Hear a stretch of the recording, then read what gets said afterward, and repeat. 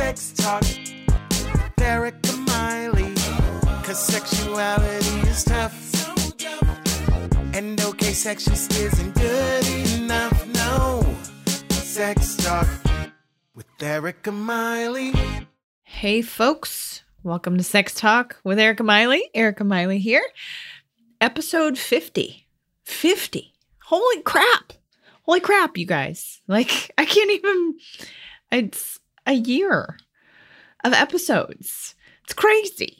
It's crazy. I just kind of want to, before we jump into today's topic, which today's topic is when might be a good time to start having sex when you first get to know somebody. We'll get there, I promise.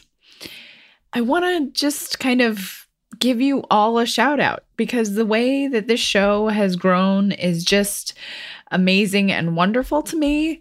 And I just feel so grateful that you all keep showing up, that you all keep leaving reviews, and that you all keep finding the show and sharing it with other people. And the more that we can do this together, the more that we can create a community, the better and the less shame about sex there will be. So thank you to all of you. I wouldn't have this if it wasn't for you. So how have we grown? That's a big deal. First, the podcast is global. So for those of you out there in YouTube land, I'm going to be kind of giving some statistics of what the podcast itself is doing. And it's global, folks. Like, it's a big deal. I'm so excited. So I want to give a shout out to Australia, Canada, the UK for being the largest listener bases outside of the US. Like, I'm just tickled, especially since you Oz folks, I have a crush on your country. I really want to come visit. It's one of those countries I've had a crush on for a very long time, and it's at the top of my bucket list to come see. So when I do come to visit, we will do like a meet and greet or something because you Oz folks are out here listening and doing your best. I'm just so stoked that I was just looking at the numbers and I'm like, yeah, Australia, whoop, whoop. So how about the US? The US, you're killing it. Most of my listeners are from the US. And I want to give shout outs to specific states: Washington, Colorado, California, Texas, New York, Florida, and North Carolina. The largest listener bases so far. We got a couple states we got to get to. I'm just going to say some of my Washington or Idaho folks, just step on over to Montana and download an episode. We need to get those folks in here. Let's get everybody wrapped in. I also want to kind of talk about some of the most popular things that have been on, like, as far as the numbers go, as far as what I see from statistics on my show. The most popular episode by far and away, even though I've been doing this for 50 episodes, is the butt stuff episode. Y'all love the butt, or at least you love finding out more about the butt. I mean, here's the thing. The butt has so many adventures you could have with it, and so much pleasure could be had. And I cannot blame you all for being extremely curious about what the butt can do for you. So, most popular episode by far. I keep switching back and forth screens here just so that I can make sure that I touch all of these wonderful little facts about 50 episodes in, which you all just, yeah, I'm going to keep saying thank you 100 million times. Thank you, thank you, thank you. So the stuff to remember so that we can keep growing. So we're not stopping at 50. No way. No way. Not at all. Is that there's a Patreon. I have a Patreon, folks. Jump on there, search Erica Miley. You will find me. And we're doing some cool stuff. We're going to be doing more cool stuff in the coming year with Patreon. So please jump on there. There's lots of wonderful content creators on there. And this is how we pay the bills, y'all. I have a wonderful podcast editor who I pay. His name's Tom. He's great. He has his own podcasts, which you should check out, Reminiscent. And I think he just came out with a podcast about podcasts. Very meta of you, Tom. So, but that's how we pay the bills. Like all of us out here, content creators, we rely on our listeners to just kick in a couple bucks here and there to help us pay for good sounding quality stuff for you. So check it out. Also, rate and review, especially if you use iTunes, the podcast app. Jump on there, 5 stars. That helps this podcast get found. It is not easy to get the algorithms to do what you need them to do. And one of the things that we can do to do that is 5-star reviews. So jump on there. So I wanted to review a few of my favorite reviews. Not like rate them for rating me. No. I wanted to just read a few of the reviews because I know I have not done that yet, and I really think it's important. I wanted to just kind of highlight some of our listeners out there who have kind of lifted this show up and have just made this all possible. So the Green Therapist said a must listen to. I appreciate that very much. Erica's bubbly, personable, and easy to listen to, full of knowledge, and I'm currently a graduate student for therapy, and I gain new information to take to session with me after listening to these amazing podcasts. I am so glad to hear you're out here, new therapist, trying to get all of the information that you need out here. We need more really, really sex-educated therapists out here. So awesome. Thank you for giving a review. I so appreciate it. Great informative podcast from Nasmo. So I actually know who this reviewer is. This is Dr. Nazanin Moali, who those of you know that I have been on her past podcast and she has been on mine. She has her own podcast called Sexology with Dr. Nazanin Moali, and she is amazing and wonderful and full of such wonderful information. So if I had to say I had a sister podcast, that would be the one. She says, finally a podcast that talks about sex and education in a playful but accurate way. It's clear that the host is very passionate and knowledgeable in this area, and I'm looking forward to future episodes. And as you know, I'm a fan of yours. From Abtesta, raw, real, and funny. Love how Erica goes there and isn't afraid to talk about any subject. She's a great interviewer and so enjoy her episodes. Yes, to open up these important conversations. Oh my goodness, we need all of it. All of it. Let's open up every other conversation we can. We need good sex ed out here in the world so that people can have wonderful relationships. So I really appreciate the review. Shane Burkle says, great podcast, great host. The topic needs to be talked about more, and Erica's just the person to do that. Oh, thank you, Shane. I appreciate that. Abundant Allison, real sex talk by an expert. I love these frank, unapologetic, unashamed conversations about sex. We need more Ericas in the world, sometimes funny, always thoughtful. This podcast is great for those wanting to understand their relationship with sex better and some tips along the way. So there's quite a few here. I'm going to read more in the coming episodes just because I want to highlight you all. I want to build this community and have you all come and just be part of the Patreon so that we can all be talking and having these conversations together. And the conversation doesn't just end with the podcast or YouTube videos. Oh, before I forget, if you do have questions or want to jump on and you don't know how to access the podcast or whatever the case, Erica at ericamiley.com and also ericamiley.com. Quick break from the action, folks. Action. I just want to tell you about my Patreon. Every week, I bring you guests and seriously, lots of sex nerdery. Help me keep doing that by becoming a supporter. What do you get in return? Cool perks. For real. I am going to be doing shout outs, stickers, a bunch of stuff. So check it out at ericamiley.com/Patreon. That's ERIKAMILEY.com/Patreon. I hope to see you and see more of you by becoming a Patreon. Thanks, guys. So, back to the topic. When is the right time to start having sex? You know, I get this question a lot, not just from clients, not just from friends, but I mean, I get this question a lot, especially from my folks in the world who are out here online dating. You all are brave souls. You are brave humans. And I applaud you. And you probably, YouTubers are seeing the door open behind me. It is the cat. because he's sneaky. So anyway,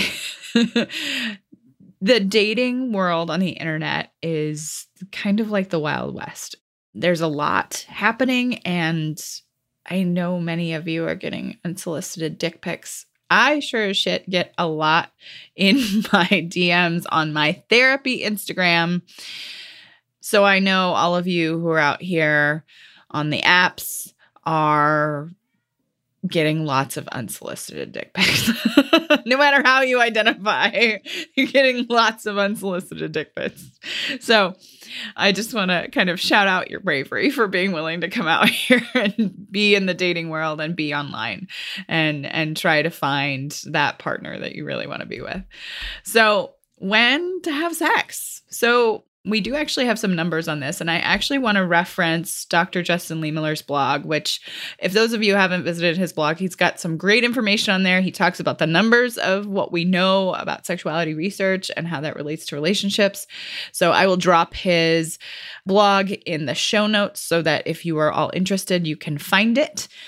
But one of the things he talked about in his blog was that there was a non-scientific survey that was done by OkCupid. Because guess what, folks? All of the dating apps keep all of the dating statistics on you.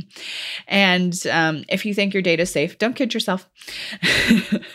So people are kind of all over the place when it comes to their beliefs about when they should have that first sexual encounter.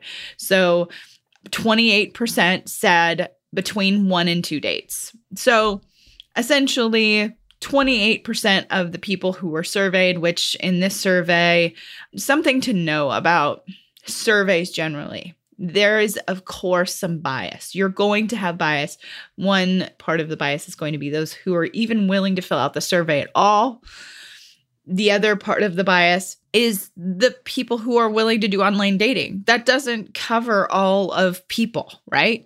That means that this data is not generalizable to the entire population, essentially. I mean, it kind of sounds like common sense, but it's something to know about this data as I talk about it. So 28% of those who filled out this survey for OkCupid said they would have sex within those 1 to 2 dates. So I think that's probably common, and it probably is common depending on which app you're using. Like maybe you might make different choices, or you might respond to that question differently if you are on Bumble versus Tinder. So again, data is skewed by the population that's selected. So keep that in mind. Not to say that people wouldn't generally believe that, but it is a good thing to keep in mind. 47% of this survey said between 3 and 5 dates. 20% said 6 or more dates. 5% said only after getting married. So I think that's an interesting kind of smattering of data. It's kind of all over the spectrum there.